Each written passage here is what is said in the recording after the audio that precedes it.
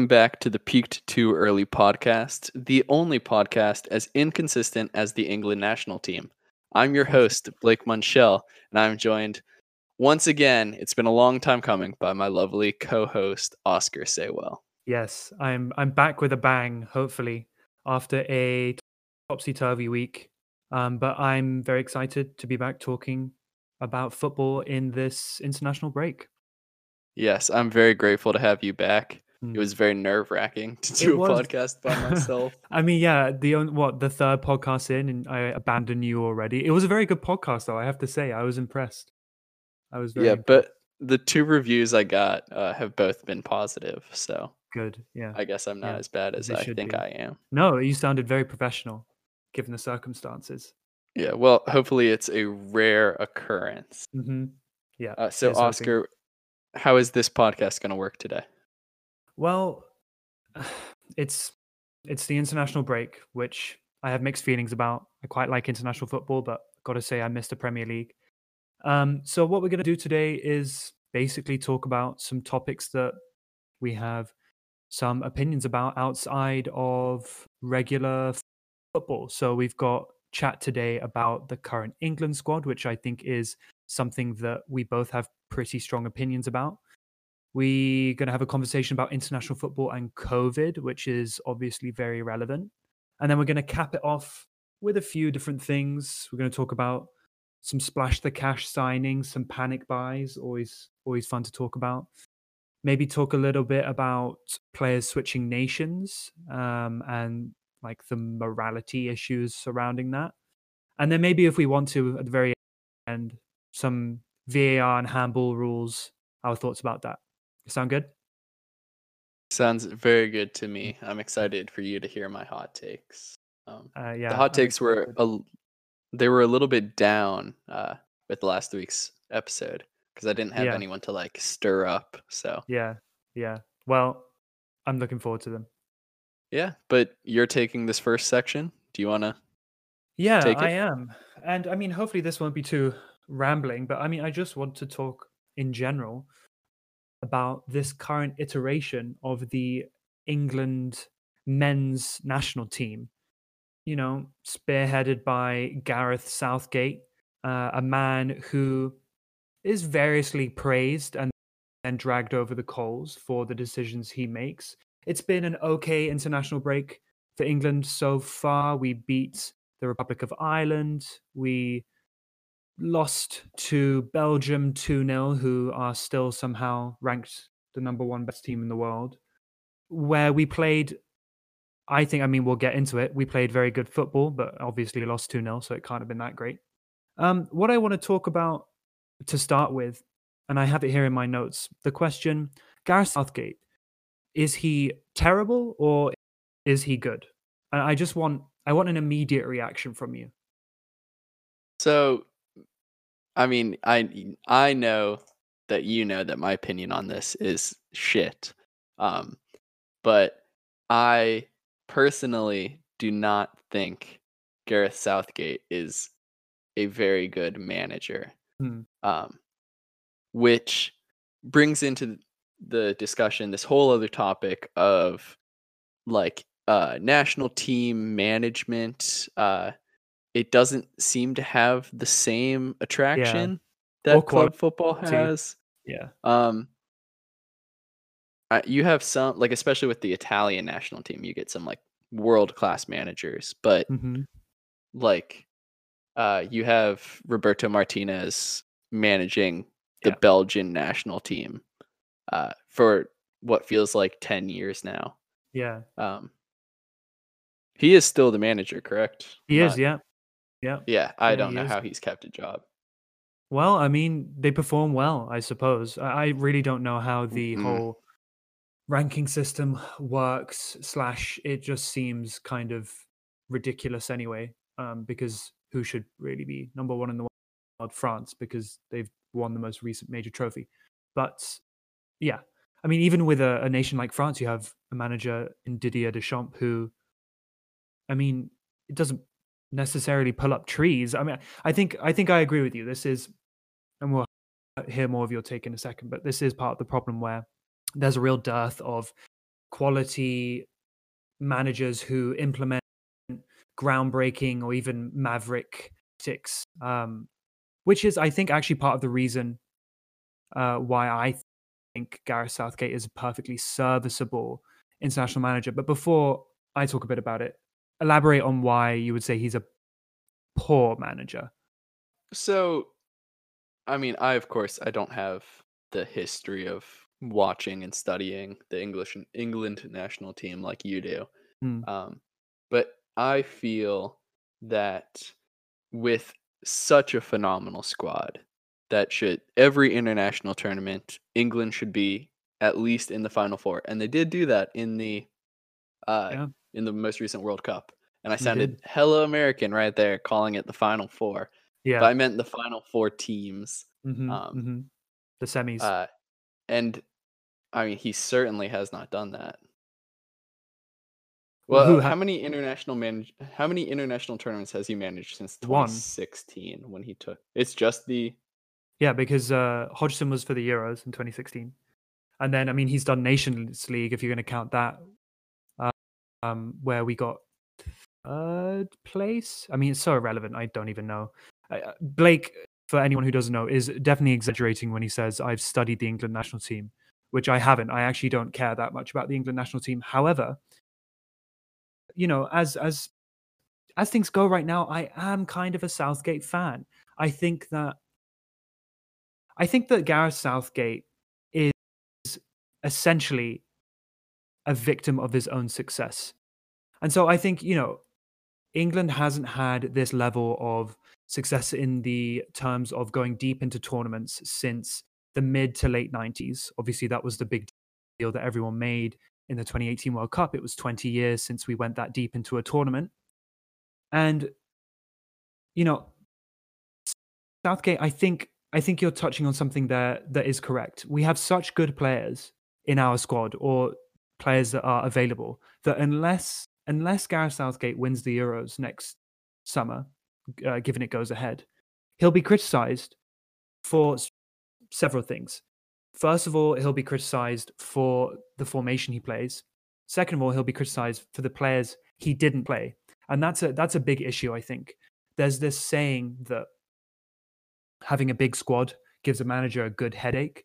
And I think in this case, Gareth Southgate is definitely going to suffer from the fact that he has this remarkably deep squad, especially in his attacking lineup, where he's going to struggle to put together a team that's going to satisfy everyone. And I think this is the problem with England fans. Frankly, England fans are absolute idiots, right? We expect for some reason that we should be winning everything.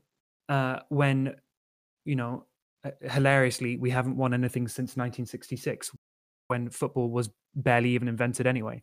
So, Pengland exactly. or losing on Pengland. I mean, West Ham won that World Cup anyway. It wasn't even England. It was just a West Ham squad disguised Oh wow, in look at as the you. three lines. But yeah, I mean, I'm sort of criticizing Southgate there. I just think that he's a perfectly serviceable manager. I'm not sure who else we would turn to who would do a better job. That's my main drive here. I think tactically on the pitch, international teams or national teams, who wins tournaments? It's teams that are well set up. So Didier Deschamps, this France team doesn't play scintillating football. They didn't win the World Cup by blowing teams away.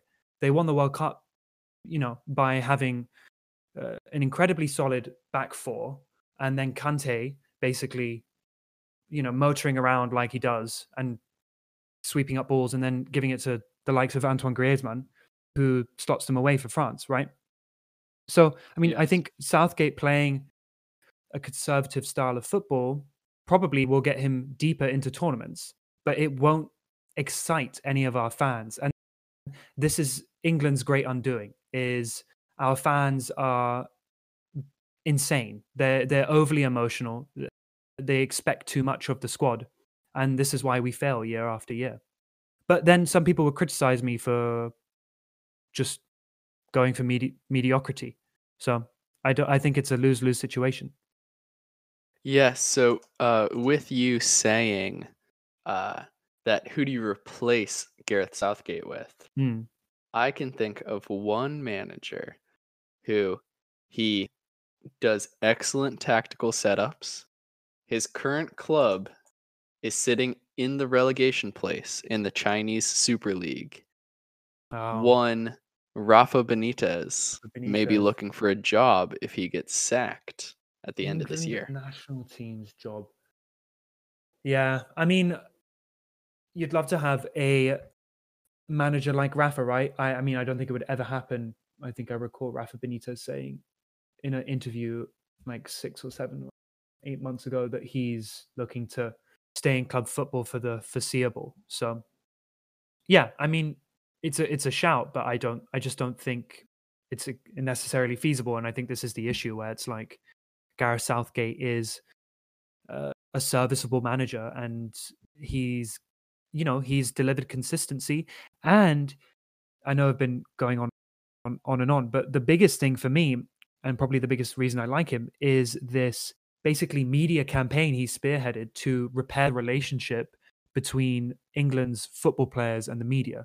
You saw this in the World Cup where BBC was running daily podcasts featuring interviews with players, and they've really repaired the relationship, such a toxic relationship, with English tabloids or even more mainstream media in recent years, which I for one really appreciate because it feels much more unifying. But yeah, Yeah, I certainly agree with that. Like in the terms of repairing a relationship that was broken, because for most of my life that I've been watching football, yeah, uh, like I've known England as like this like never-ending stirring pot of drama.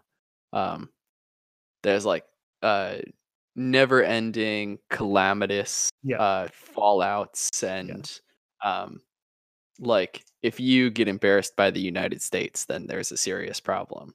yeah. Um, so No, it's certainly embarrassing, the whole Wags era. It's just, I'm glad it's a bygone one. Anyway, I guess we should move on, and I want to ask you, not necessarily something like what formation do you think Southgate should be running with in the Euros, but what do you think Gareth Southgate should prioritize? Do you think he should prioritize making the most of this generationally amazing attacking talent that we have? Or should he focus on trying to stabilize and grind out wins, which I think some would argue would get you far in tournaments? Which one should he do? so let me run some names by you. Yeah, I have some names too because it's astonishing. Tyrone Mings. Oh, he's going in the back. All right. Uh, he a player who certainly until this season was not known for being part of a steady defense. Hmm. Eric Dyer, who is a walking laughing stock, Harsh. and should not be in the England national team. Kyle Walker, who yeah, sure, he's fine. Yeah, he's been Michael Keane. essential. Yeah. Michael Keane, keep him away with a 12-foot broomstick. Don't let him near the England national team. Ainsley Maitland-Niles, an attacking midfielder placed at right wing back. Harry Maguire, arrested in Greece. Yeah, These but are the defenders you have in the England national team. No Tarkowski, no Ben Mee. Yeah, absolutely prioritize the attack. okay. Say fuck all with the defense. Yeah, I mean Gareth Southgate, he's been running this 3-4-3, right? Which he believes basically gives him stability he feels he needs with this dearth of centre backs. So I can't believe you didn't even mention. I know he just got injured, but your hated Joe Gomez, who some tout to be the future of that heart of that England Oh, defense. see, I don't even think of him as a football player. Wow, yeah, I'm Jay. That's great. that's harsh. No, yeah, I mean, in the defense, we have essentially incredible right backs. We have like 3 or 4 amazing right backs. Ben Chilwell on the Reece left. James, Trent Alexander-Arnold, Yeah. and who else? Well, I mean, okay, we have those two are approaching world class, and then we have the likes of Kyle Walker can play out there, Kieran Trippier can play out there. Then we got someone like Tariq Lamptey coming through. And Maitland-Niles, who And I guess then has been we've playing got a lot as a no, right and wing then back. yeah, and we've got Aaron Wan-Bissaka, lest we forget. Although I'm not Oh sure, yeah, is he I forgot about him. somewhere else? Possibly. Exactly. We have an incredible. I mean, I think I sent you a text a few weeks ago with like a starting 11 of English right backs, all in like the Premier League. It was amazing. But anyway, yeah, I mean, so we're strong on that side of the defense and basically nowhere else. I want to read you out some attackers that I've listed because I mean, it is frankly Wait, incredible. Oh, go ahead. before we move on from the defense, who's starting as that left wing back for the England national team? Ben Chilwell. He just got injured, but it's Ben Oh, Chilwell. Yeah. he's okay. Yeah, he's a great attacking left back. Yeah, just not going backwards. Oh, and we've got Saka out there too, who's been doing I forgot. that Considering wing he's back playing role. as like a right winger for Arsenal, Yeah, he's I playing forgot a that he's a weird left wing back. floating role for Arsenal, but yeah. Can I read you out some attacking names? Yes. All right. I mean, I'm pretty sure I'm misremembering people, but here's who we could genuinely be starting, bar a couple for England: Harry Kane, Raheem Sterling, Grealish, Sancho, Rashford, Dominic Calvert-Lewin, Tammy Abraham, Phil Foden, Maddison, Dele Alli before he fell off a cliff, and Mason Greenwood. That's who I have down as those attacking players right now. Never mind like a bunch of the attacking midfielders that we have. That is a ridiculous Mason Mount. Yeah, it's a ridiculous amount of attacking talent we have that Southgate simply cannot force all into one lineup. I mean, we saw against Belgium, Grealish, he was the best player on the pitch by far. He started, but he only started probably because who was it? It was Rashford and Sterling were both out. Yeah, and it's just yeah. I mean the amount of options that Southgate has there is amazing, but the thing is, it's going to fuel discontent among the England fan base because inevitably someone's going to miss out, and people are going to think that that shouldn't be the case. I don't know if you have any thoughts on that. If not, we can move on. I mean, I have like if I was managing England, I'd have a decent feel of what my lineup would be. Yeah, well, that was going to be my next question, basically. I mean, who do you want to see go to the Euros? Other than Callum Wilson and Patrick Bamford. Although Patrick Bamford, I actually figured out he declared for the Republic of Ireland. Did he? Yeah, so he isn't even eligible to play for.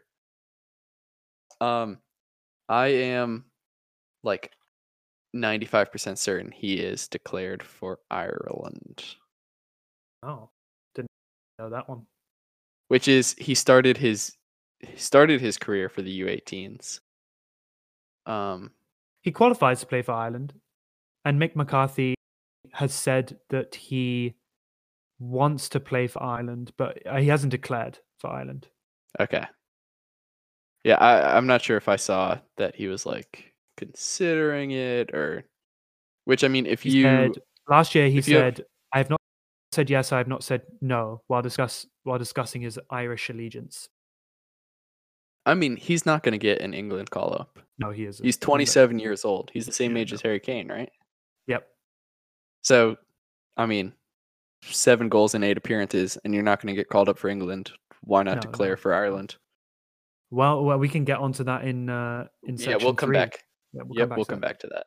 Let's wrap up this section with I just, you don't have to give me a full 11 because there's so many players, but who would you like to see go to the Euros? Or rather, if they're all fit and available, who do you think has to be on that plane? Jordan Pickford, I'm sure, is number 1 for you.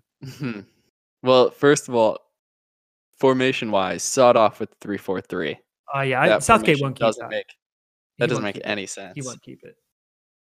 I want to see Harry Kane flanked by Dominic Calvert-Lewin on the left, Marcus Rashford on the right, wingbacks of Saka and Wan-Bissaka, a midfield of Declan Rice and oof, can you put Jack Grealish in the middle? You'd be sacrificing a lot of Uh, defense there. yeah, you would be. He Um, does not track back. yeah, I know. Um, and then a back three of Ben Mee, Tarkovsky, and Jamal Lascelles. Three Oh, players come on. who have not been called up. Be serious. Um, of the current England defenders, uh, I guess it'd be Kyle Walker, Yeah. Tyrone Mings, and Harry Maguire. Yeah. Yeah, I That's guess. a I mean, spooky relatively backline underwhelming. though. Yeah. Yeah, Yeah, exactly. yeah. I And in mean, goal, I'll yeah, go ahead. Um, so I listened to a podcast called the EFL Pod, hosted by like an Arsenal and a Man U fan, um, and they were arguing whether Dean Henderson should be the England number one, and like can someone who doesn't even start for their own club, No, can they that's start for their ridiculous. nation? Absolutely Um, ridiculous. but I mean, if I have to pick between Dean Henderson, Nick Pope, and Jordan Pickford, Dean Henderson, he's still the best informed goalkeeper of those three. Jordan Pickford, he performs well for England. I don't think you can deny that. Whatever He's it Mackem is, Scum. he performs well for England, and he's not going to get dropped by Gareth Southgate. That ship has sailed. He would be picking Nick Pope or McCarthy or something by now, if Pickford was out of the equation. I think. I'm just saying Euro 2020 or Euro 2021, whatever they're going to call it, Mm. uh, Jordan Pickford will have a catastrophic mistake. Probably, but I mean, until it happens, Southgate's going to stick with him. I I suppose. I've seen a lot of things over the course of the last week in all the podcasts I listened to about how Jack Grealish, I mean, people are raving about him, how he has to start. I mean, he certainly has performed incredibly well in the matches he's played for England so far. And against Belgium, despite the fact that we lost 2-0, he was awesome. I mean, he had like 90% passing accuracy. He won 86% of his duels. He had 3 shots, 2 key passes, 76 touches. He won like 7 or 8 fouls, I think, which is pretty ridiculous.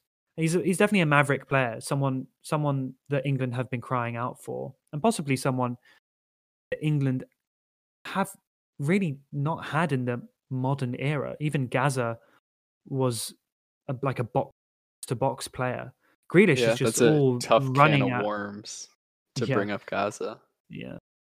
It's a talk Grealish for is another just day. all he's all just pace and running at defenders and putting people on their backsides, and it's wonderful to watch. Yeah, and Whether his all form is sustained throughout the season and he starts game in game out for England is another question. But I don't know. I hope he does because he is brilliant. yeah, so I discussed this uh 2 pods ago, and I also think I briefly touched on it last week. Um, but for occasions such as international tournaments, you can't rely on like youth and potential No, you can't. because Yeah, they're not about that. yeah. You have to rely on form and established players. I totally Um, agree. and while I'll say Jack Grealish maybe has not established himself as a consistent player, he is in excellent form. Um, Hmm. and I think 100% he should be playing every Hmm. match for England. This is why I agree with you. I think that, but this is why I back the likes of Jordan Henderson playing for us, why I think Harry Maguire should be playing for us, why you always start Harry Kane, even the likes of Carl Walker at a centre back role or Trippier on the right. I agree with these decisions in major tournaments because I think that's what gets you through. All right, that's enough England chat. Let's move on to our next section. One you're going Yeah. to take.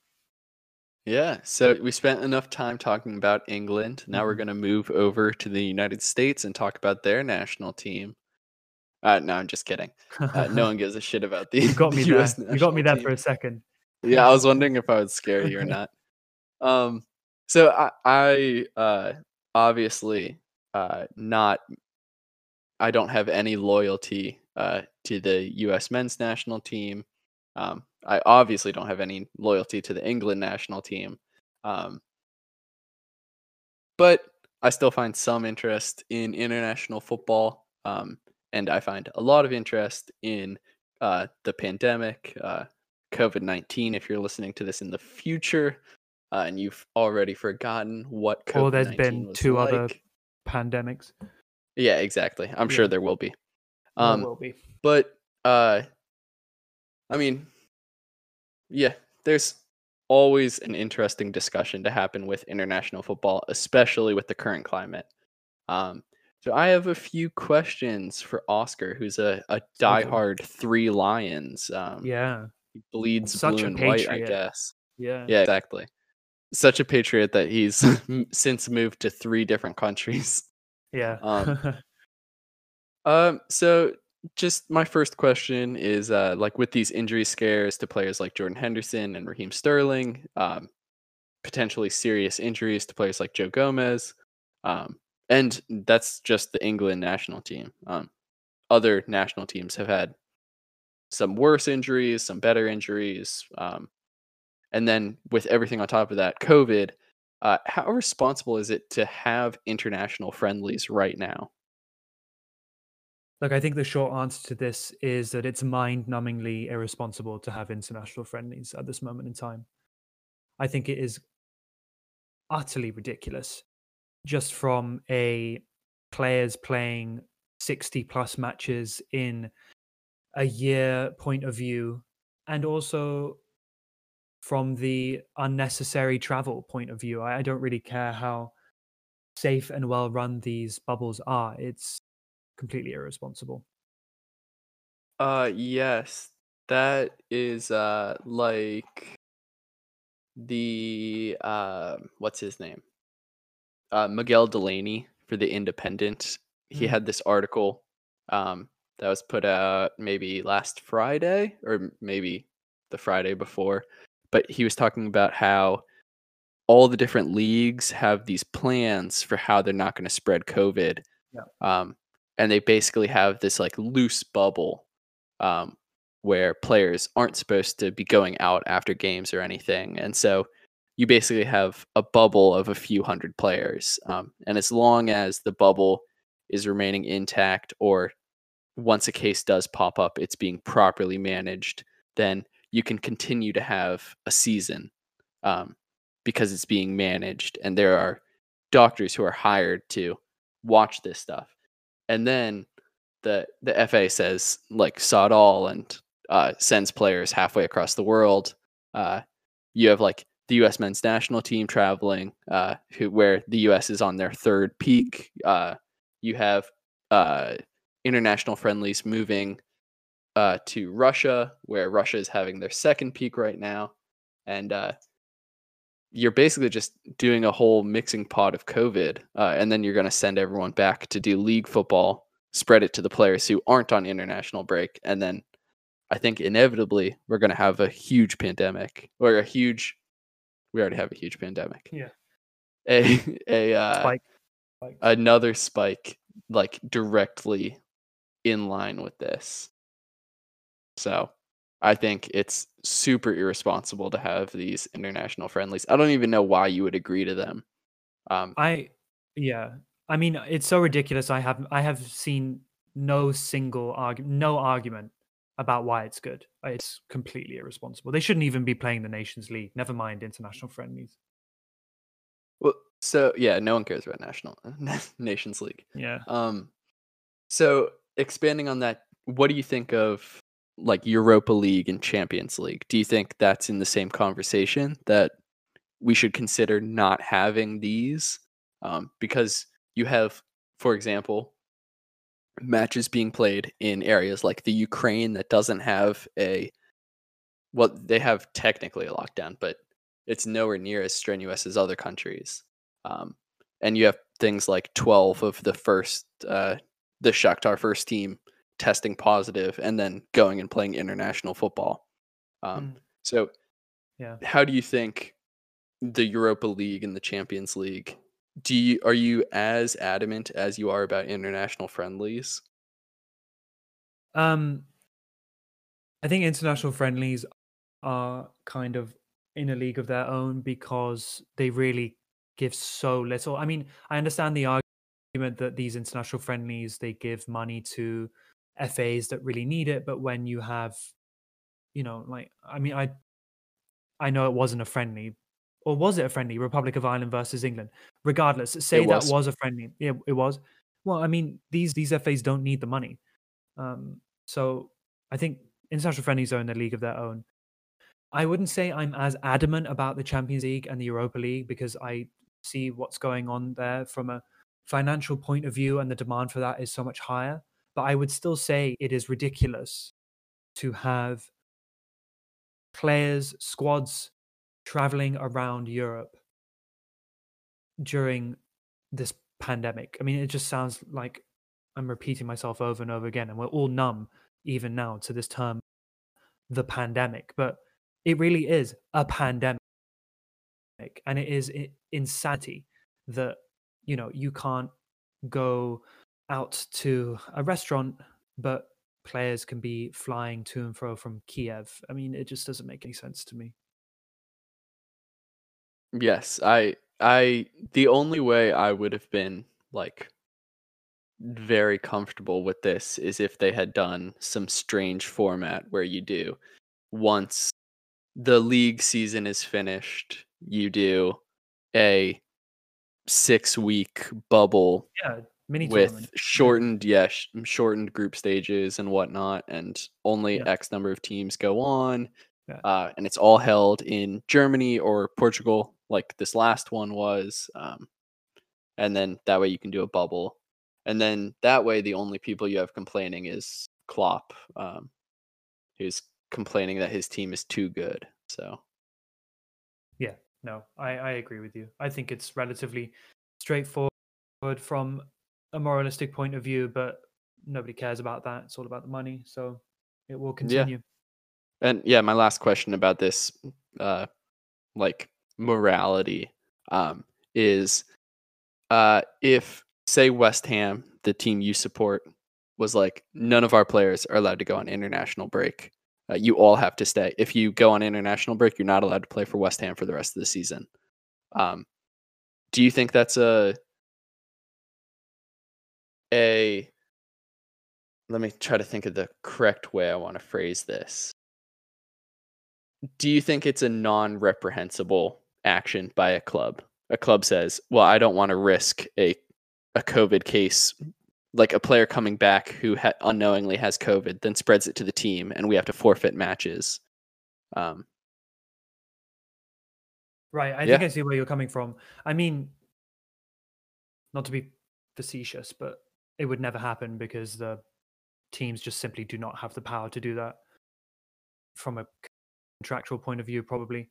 If they were to do it, I mean, yeah, I think it would probably be defensible because you don't want to risk spreading this because it's not just the players that you have to bear in mind, it's all the club staff and everyone involved with the football club and all their families, and a bubble is never really a bubble, frankly.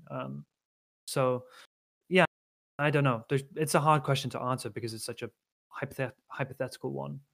If it happened to West Ham and they said, "Oh, you can't play for club for the rest of the season," would any player choose to go and play for their international side over that? Surely not. well, I mean, it's just Declan Rice, so No, what? No, no, sorry for West Ham, Declan Rice is the only. Oh, sorry, never mind. I was no, no. thinking for some reason I We've was got thinking loads England of players. internationals in my head. No, no. Yeah, right, right. We've got loads of players out. It's nerve wracking Yeah, because I don't want them to got get it. injured.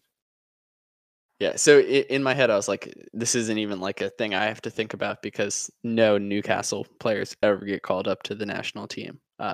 Then I was like, oh wait, never mind. Like Yeah, every other player Yeah, it gets called up for somewhere. Yeah. Yeah, some of Newcastle's players are like the best players for their national team. Yeah. Like Fede Fernandez, best player for Argentina. Mm-hmm. Yeah. Okay, so moving on. Uh, so internationally, and this is actually something I work in, which is like a cool thing that I can discuss some work I do. Well, actually, never mind. Cut that. I'm not talking How about to? any work I do. But all around the world, pretty much every country, except countries that really have their shit on wrap, COVID cases, hospitalizations, deaths are all increasing. Um, do you think Euro 2020 slash Euro 2021 actually takes place? And I think I know your answer. Uh, really? Yes, I do think it will take place. And why? Because I think if they're managing right now to do international friendlies, then they can easily next summer host a major tournament. I don't think that will be a problem for them, even if, I mean, people are dying in the thousands every day and they're still playing meaningless games. So when a quote unquote meaningful game is on board, then I'm sure they'll get it done. Yes. Yeah, my answer is like money talks. Right. Yeah, So exactly. it'll make them money, so they're gonna host the Euros. But this all came about by I think people in the footballing subreddit on Reddit were Mm, talking about like if Euro 2020s weren't to take place, um, how like while it makes sense from a uh, like epidemic yeah. management Yeah. perspective, uh, teams like North Macedonia would Mm, probably feel so hard done by that this is the first time they're ever qualifying for a major tournament, and they say, yeah, it's not happening." Um, mm, which yeah. I like mean, also with Hungary. yeah. I You think they just scrap it entirely and wouldn't? I guess you can't just keep pushing it forever because we got the bloody World Cup in 2022. Yeah, Um, I mean, yeah, I mean, it would be really sad. I personally don't think they would ever scrap it, but I think they like loosely should scrap it. Not in how the present has actually played itself out, but if they were actually really thinking about this with like health in mind, they never would have done it the way they did it. Um, I'm not sure even how they should like if going back in time and doing it again. I don't know how you could do it. I guess you could do like a NBA style bubble, but Yeah. yeah, Yeah. I think while not hosting a huge international tournament is good for public health, uh, like obviously it's not the best case situation or best case scenario for everybody. Um, and you have some very small nations who would feel very, very hard done by Yeah. any modification to the Euros. So, You're right. You're right. because I mean, so what if uh, the legislative body says, well, like it's not so safe to have all these nations participating in the Euros. We're only going to take the top 16 coefficients Mm. because realistically, they're the only ones who are ever going to win it, anyways. Yeah, that would Um, be a hammer blow. which why couldn't that happen? So Yeah, I mean the governing bodies don't care about the spirit of the game anyway. So yeah. yeah, exactly. So yeah.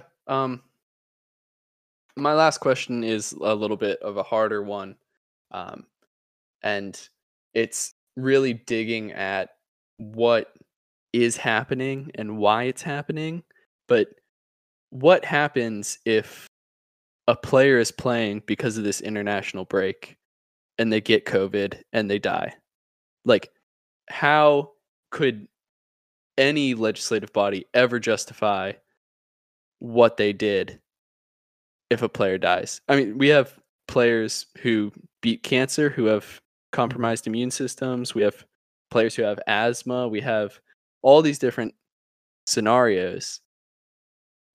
What happens if a player dies? I literally have no idea what happens. I mean, it's reflective, I suppose.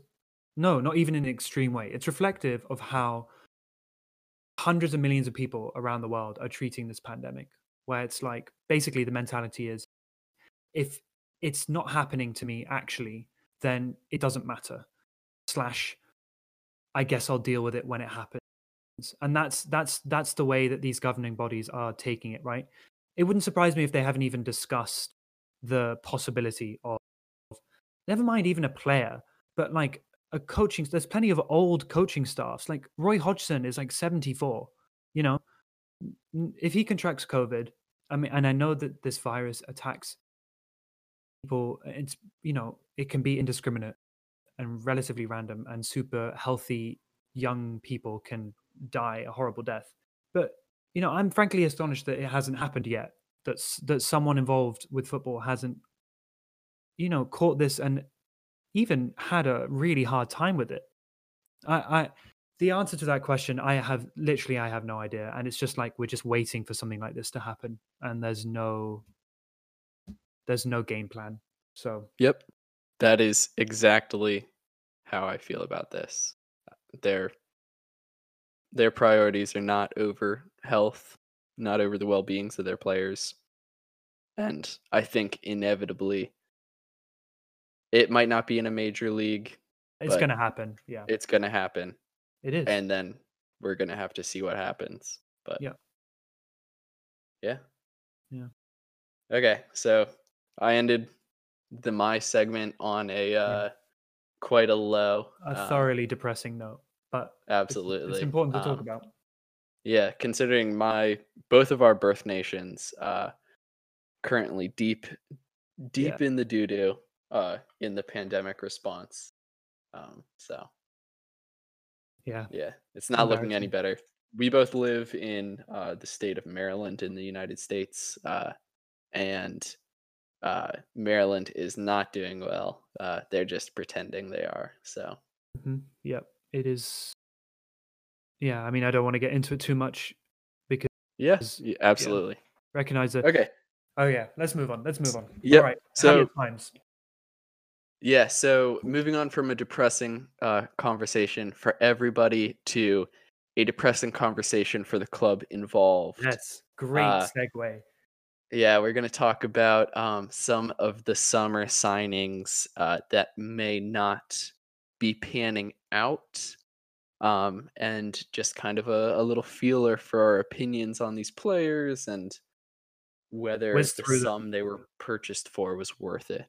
So, Sounds good. Oscar? All right then. You know what? We're just gonna talk about these players one by one, and we've put them under splash the cash signings slash panic buys, and I just want to gauge your opinions on whether it was worth it. And we're going to start off with Ryan Brewster, transfer to Sheffield United from Liverpool. Bit of a boy wonder who a couple of seasons ago got a very horrible knee injury. I'm pretty sure it was a knee injury. Took a long time to recover, basically missed a whole season. Went out on loan in, I think, the back half of 1920, if not the whole season, to Swansea City in the Championship, where he was excellent, scored goals, played well in that sort of attacking fluid system that Swansea play. And then, made the move, the jump to what I guess we all thought was a club that was extremely solid, who find themselves, I think, bottom of the Premier League. And so alarm Yes. bells must be ringing for this player. What do you think? Was it worth it? From his point of view, do you think it was worth it to move to Sheffield United? So, Ryan Brewster playing for Sheffield United, who currently only has 4 goals scored in 8 Premier League games.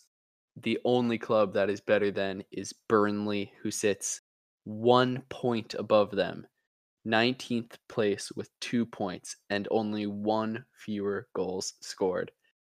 Rian Brewster, 0 goals, 0 assists, not playing well for Not Liverpool. not playing, Um, basically, not play right? well, 3 starts, 1 Oh, sub wow. appearance. 3 starts, 1 Um, sub appearance in the Premier League. yes. That's more than I thought. Um, I so think let me before you give me your opinion, let me tell you some basic stats. He scored 11 goals in 22 appearances for Swansea last season in the championship, the squad that did not get promoted, even though I really so thought close, Freddie Woodman would lead them to the so promised land. close. Andre Um, Ayew. yeah, exactly. Um, he, uh, I think the most damning thing uh, for what's different between Swansea and Sheffield United. Last season in the championship, he was averaging 2.5 shots per game. Now, starting for Sheffield United in 3 games, off the bench in 1, 233 minutes, he has 0.3 shots per 90 minutes. Yeah. Basically, Brewster is struggling to adapt to this system that Chris Wilder plays, and clearly he's not thriving from lack of service. And yeah, I mean, he hasn't cut it in the Premier League yet, right? And I think what I'm really worried about, Blake, is that this is shades of Dominic Solanke. This is what I'm really worried about. Obviously, they're not the same type of player, but they're the same kind of hyped wonder kid who leave Liverpool for like 20 million pounds, and they're not cutting it. They're just simply not cutting it, and it's kind of sad to see. Well, so both Rian Brewster and Dominic Solanke like terrorized the youth Yeah, level international yeah, football. yeah. Like for England, they were both insane. Um, like I think it was like a 16-year-old Rian Brewster uh, was doing bits for the U18 England national team. Hmm. Um, and I really don't know what his problem is. He's playing in a system where Ollie McBurney and David McGoldrick are head and shoulders above him right now, Yeah, uh, which I didn't think the two of them were Premier League quality last season when they had a great season. So yeah. I mean, he's clearly a very, very young player, and it is only 8 games into the season, and we have to give players of this profile time. But I think he must be very nervous at this moment in time. yeah. Well, But yeah, another problem is he's on a sinking ship. hmm, Uh, and how many opportunities are you going to get on a don't know. sinking ship? I don't So know. He'll have to write yeah, it. Okay. I I don't think Rian Brewster should be written off yet. No. Um, I do think $20 million or 20 million pounds transfer was a huge risk, and Yeah. that is not worth it. Yeah. But For sure. I'm gonna have to bookmark my analysis on him. All right. Let's move on. Let's talk about. We can touch on him briefly. Nathan Ake moved from Bournemouth to Man City. I know you always have doubts about defenders and goalkeepers who move from relegated clubs to established Premier League ones. I Um, sort of see this as a stopgap, basically. I don't know what you think. uh, maybe a stopgap. My watching him, my opinion is even if he's not lighting up the stat sheet, I think he is like one of the only players on the Manchester City team that's showing like for every minute he's on the pitch, he looks like he would die for the club, which I I think is the problem with Manchester City right now. A lot of the players don't look super Yeah, motivated, that's a good um, point. whereas Nathan Ake and like players like Ferran Torres, um, because I guess they're new to the Manchester City system, they look hungry. They want to play for Manchester Yeah. City and they want to win. No, I Um, love him. I mean, and left-footed centre back who can slot in at left back, which has traditionally been a problem area for this Pep team. I think he's perfectly serviceable. Whether he starts week in, week out for them is a different question, but uh, completely safe player to take a punt on, and I think he'll do a job for them this season for sure. Yeah, I agree. Safe player. Mm. What about Kai Havertz, a wonder kid from Bayer Leverkusen who's been playing pretty consistently for a couple of years in sort of just behind the striker slash maybe a little bit out wide role, but he's much better centrally. Um, Tore it up for Bayer Leverkusen, both domestically and on the European stage, finding it harder to adapt in this Chelsea team. What do you think about Chelsea paying upwards of £50 million for him? Upwards of 50 million. Isn't it Pretty upwards sure. of 100 million? Is it? No, I believe think it's I believe the deal was like 80 million, 79 million with incentives that go oh my goodness. far What was that over. euros? Yeah, you look that up while Oh, well. I say some stats. 62 So million pounds. and 62 is million there pounds. any Um, like clauses or anything? I don't. Yes, there is. I think 10 million in add-ons. So Okay. 72 mil. Yeah, I mean, that's big money. it's big Uh, money. Yeah. big money. And this is what they got for those 72 million. 7 starts in the Premier League. 554 minutes, 1 goal, 1 assist. And the most damning thing is uh, the bad controls per game of 3.9, which is horrendous. I'll see if I can figure out what if he. I'm pretty sure he leads the Premier League. He might be behind Jeff Hendrick, but I I think that it's far too early to write off a player like Kai Havertz, who is objectively a massive talent. I think he will come good for Chelsea, frankly. I think it's no wonder that a 21-year-old is taking a little bit of time to adapt to what is, a difficult league. I mean, he's not. There were even question marks about Hakim Ziyech, and he seems to be settling in wonderfully well. So, I mean, 21 years old, 1 goal, 1 assist in the Prem, scored that hat trick in the EFL Cup. He'll be fine. I mean, I know that's yeah. hardly steering analysis, but I think you got So to back him to come good. yeah, so my opinion is while he may not be doing so great right now, he is in a system where if he's not scoring, if he's not providing, Yeah. the team around him is going to score and assist anyways. Yeah. Um, so it gives him that little bit of comfort zone where he doesn't have to be the player who steps up, Yeah. um, because he's surrounded by $500 million Patience. worth. Patience is needed. Patience is Yeah, I agree. I mean, he even said it himself. He's not up to Premier League standard right now. And he knows it, which is good.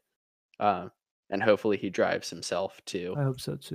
I being think a he better will. player. So the 3.9 bad controls per game is 5th in the Premier League, Uh-huh. tied for 5th. He's tied with Sadio Mane. So Wow. maybe this isn't as damning of a stat as I think it is.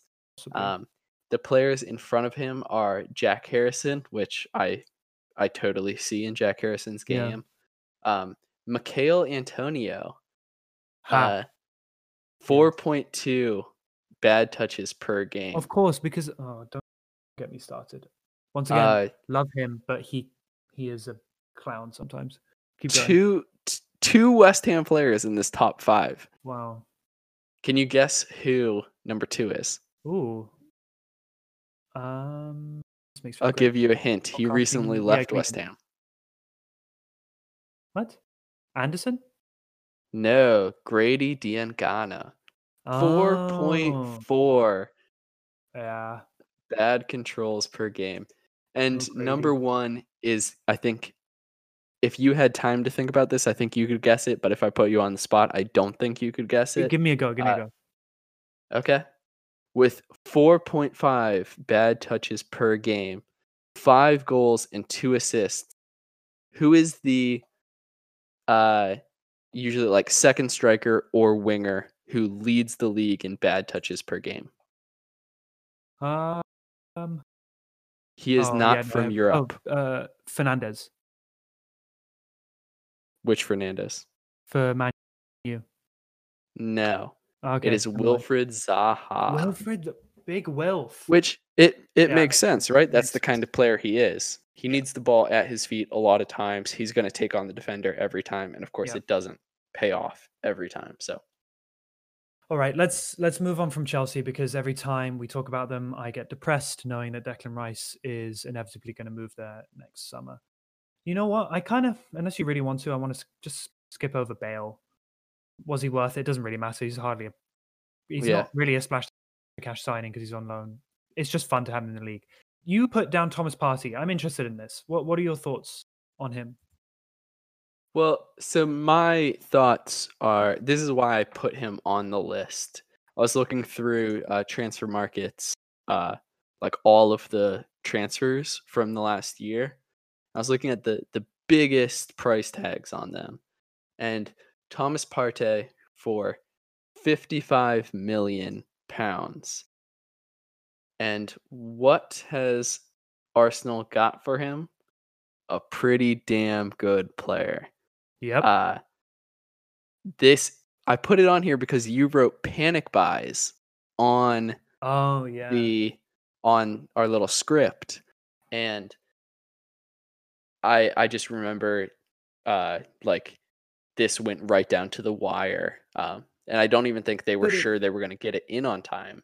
mm, Um, but does that count as a panic buy? Because haven't they been lining him up for like 2 years or something ridiculous? Longer than that, but I mean, Yeah, Arsenal line up every yeah, they do line up everyone. yeah, Yeah, anyone French, uh, anyone who speaks French. anyone who speaks French. Yeah, I would not be surprised if Thomas Partey speaks French just by he definitely Arsenal does. looking at him. Yeah, no, yeah, he's gone in, so I'm sure he does. Um, yeah, no, I think this is a wonderful signing for Arsenal. And right now, I don't think it's even that much of a hot take to say he's low key being overshadowed by El Neni, but clearly he's going to be fantastic for them. And I guess it's just about whether he can keep a clean bill of health and help Arsenal out in what we all know is a definitely a stuttering start to the Premier League season. Yes, I put him on here as like an example of a good Yeah, sale. definitely. Yeah. Um, other big money uh, purchases that have panned out. Eberici Eze Yeah. for Palace. I've loved watching him. Mm. I think he's like an amazing player. Um, and I think a signing that this is like a general signings comment, but I think a great deal is Jack Butland to Palace for Mm. just over £1 million is Yeah. a great signing. I hope Jack rediscovers some form of Exactly. 4 years ago. He's playing behind one of the players who I think is one of the most underrated players in the Premier Vicente League in Guaita, yeah. Gaita. Yeah. Yeah. What a player he is. If we're Um, talking yeah, go ahead. no, you can go. No, if we're talking just random shout out signings, I want to talk about Vladimir Sofal because he's been incredible for us. Slotted in seamlessly into a Premier League side. I mean, it probably was a panic buy. It probably was basically like Thomas Sochek was like, please sign him. And the board, who have no idea what they're doing, were like, all right. And it's worked out for them. I think he's been really brilliant. I'm really excited about him. And the plus is he's like 28. No one's talking about him. No one else is going to buy him. So we've got what is a solid player for the next 2 years at least. I'm very happy with that. Yep. He starts for me at right back for my FIFA Ultimate Team. So Exactly. All right. um Let's. wait, my last one, because Mhm. this is actually a one that we should probably discuss, is Rodrigo to Leeds for Oh 33 yeah. million. Yeah. Uh for that 33 That's so much million, money. Leeds, who are high flying in Yeah. 3 starts and 3 substitute appearances have returned 1 goal. Yes. Yeah, and he has COVID, I think, right now, so probably won't be seeing him for a They're while. not great. Um, I mean, I think it's a fine signing. Didn't we see like Bielsa like play him at basically a central midfield role? Really, Yes, really just he has so started Bielsa is so weird, 2 matches at so the bizarre. center midfield Yeah. position. I think that clearly Marcelo Bielsa wanted him, and so like who the hell are we to question why? So I guess he'll just convert him into a central midfielder, and it doesn't even matter if he scores goals. So yeah, 33 million for, and he's almost 30, right? That's a lot of money. I'm Yeah. very surprised that Leeds splashed that much on him, but I'm sure he'll do a job because if Bielsa wanted him, then clearly he has a plan. Maybe he's going to take over from what's his name in the midfield, the 35-year-old. His name slips my mind. Hernandez? Hernandez. Maybe who knows? Maybe he's going to convert him into a Maybe. Hernandez successor for the next 6 years. Yeah. Okay. Okay. We have two. Okay, here's my suggestion. We have two things left on this agenda. It's either talking a little bit about switching nations, players switching nations, or the implementation of VAR and handball rules. I kind of want to just pick one because we've been going for a while already. So which Yep, which let's do would you switching prefer to talk nations. about? Switching nations. It's been off VAR and handball for now. Okay. Yeah, All there will right be then. plenty of Plenty of time. Yeah. breaks, yeah, Yeah. that we have to talk about VAR. Um, so, with international breaks and call-ups and everything being such a driving force in the discourse of world football right now, and we even talked about it, like, Patrick Bamford, potentially being called up to Ireland and all this stuff, um, but it all stems back to, uh, me giving Oscar, the shits about, players like Declan Rice kissing the Republic of Ireland badge, and then within 2 years declaring for England. Same with Jack Grealish. Um, and I just wanted to know your opinion on players switching nations. I think that people who have only ever grown up in one place clearly find it unfathomable that there are people that exist that feel love or affiliation for multiple different nations.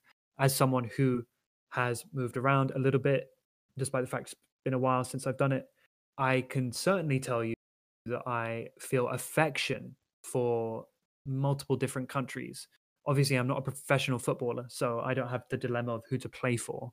Um, I don't like it when people go on and on and on about how it's ridiculous that you change your national team and how, everything is fake. How can you be loyal to two different places at once? I think it's a bit stupid, and I really think that only people who've grown up in one place really argue that.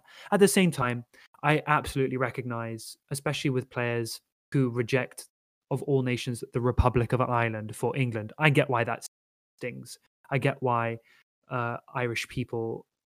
There's a pundit who I like called Barry Glendenning who works for the Guardian, and he is constantly talking about how much he hates the fact that Declan Rice and Jack Grealish switched over. I get it, but also get over it. Yeah. My like I totally understand what you say, and I'm a unfortunately one nationality person, uh only ever having lived in the United States. Although perhaps that'll change uh, relatively soon. Oh, that's news to Uh, me. we'll see. Okay. Um, the in my opinion, it just feels like the rich getting richer with Oh a yeah. player who uh, maybe he's not a world class wonder kid. So he decides to sign for the country, or not sign, but declare for the country that his father recognizes and chooses to play for the Republic of Ireland. Um, all throughout the uh, U9s, U12s, Hmm. U16s, U18s. And then all of a sudden he Yeah. breaks through, and England just goes, "Okay, we'll take you." Um, Hmm. he gets his 3 caps. They decide, "Oh, well, you're really not up to England standards. Yeah. You're never gonna get an England cap ever again." And then, well, you can't go back to Ireland. You've already used up your senior caps.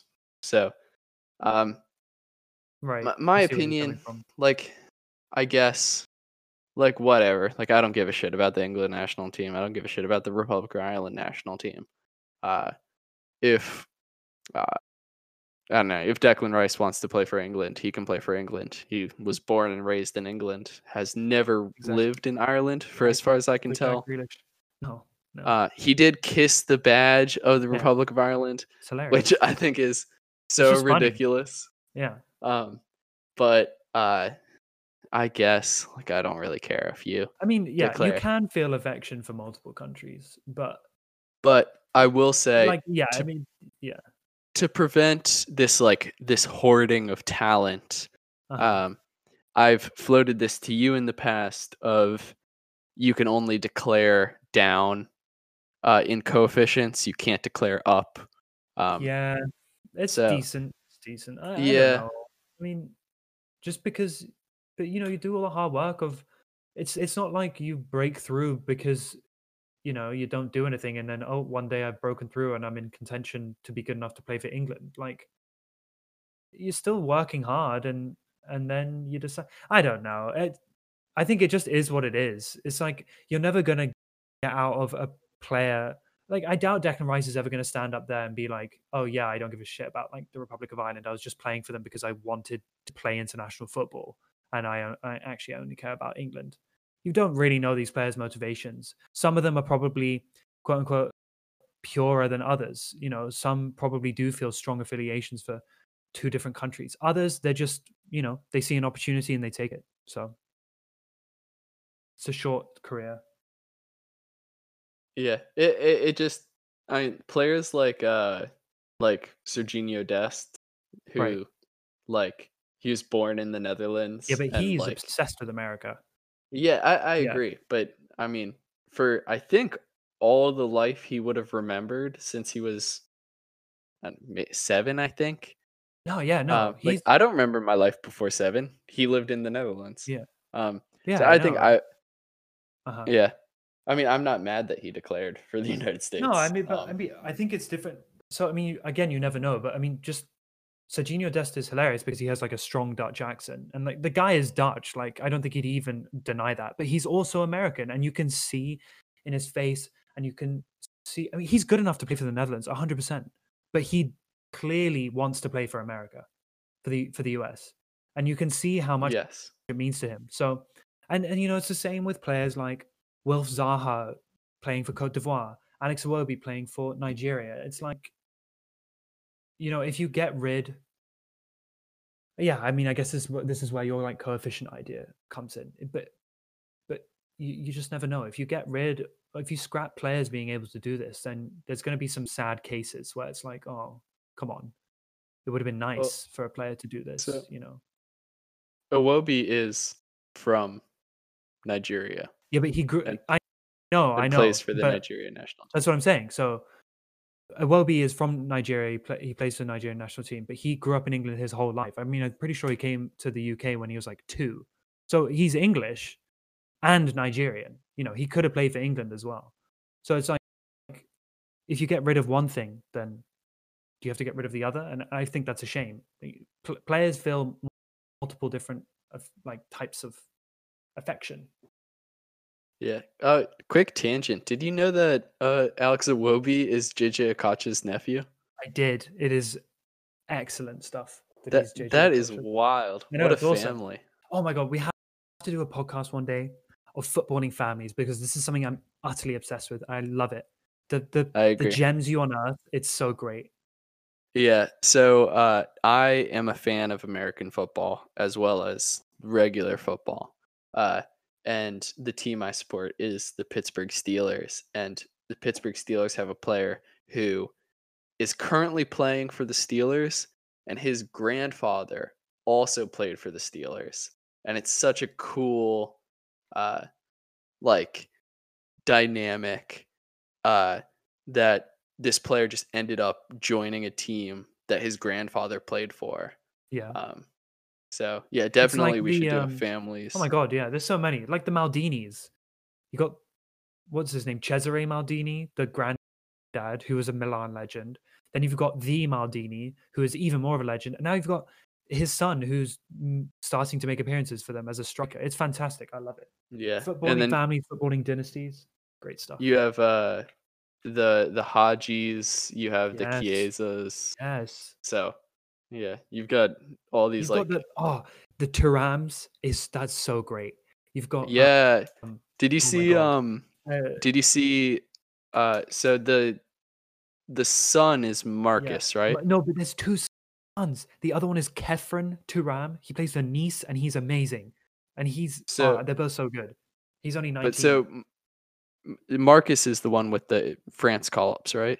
Borussia Mönchengladbach, yeah. He plays for Borussia Yeah, Mönchengladbach. so He got moved. Marcus Thuram plays with oh man, who's the Marseille goalkeeper? Mandanda? Um uh Steve Mandanda, Yeah. yeah. And Steve Mandanda played with Lilian Thuram, Yeah. No, uh, it's which is great stuff. wild. It's just fantastic. I love this kind of stuff. Yeah, there Yeah. you go. That's the next international break We podcast. We'll do the have to. Yeah. families Yeah. section. All right. Time to wrap up. Yep. This was fun. This was a great international break.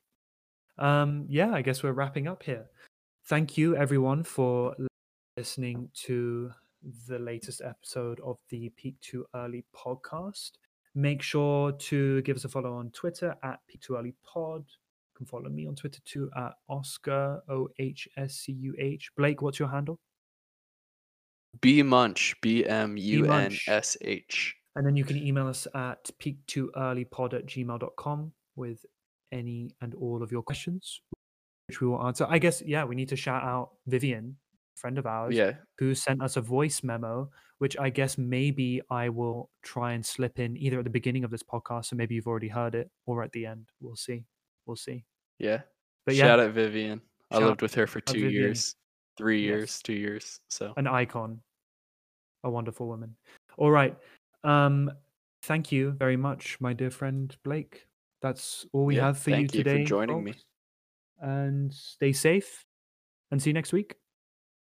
Yep. Bye. Take care. I'm standing.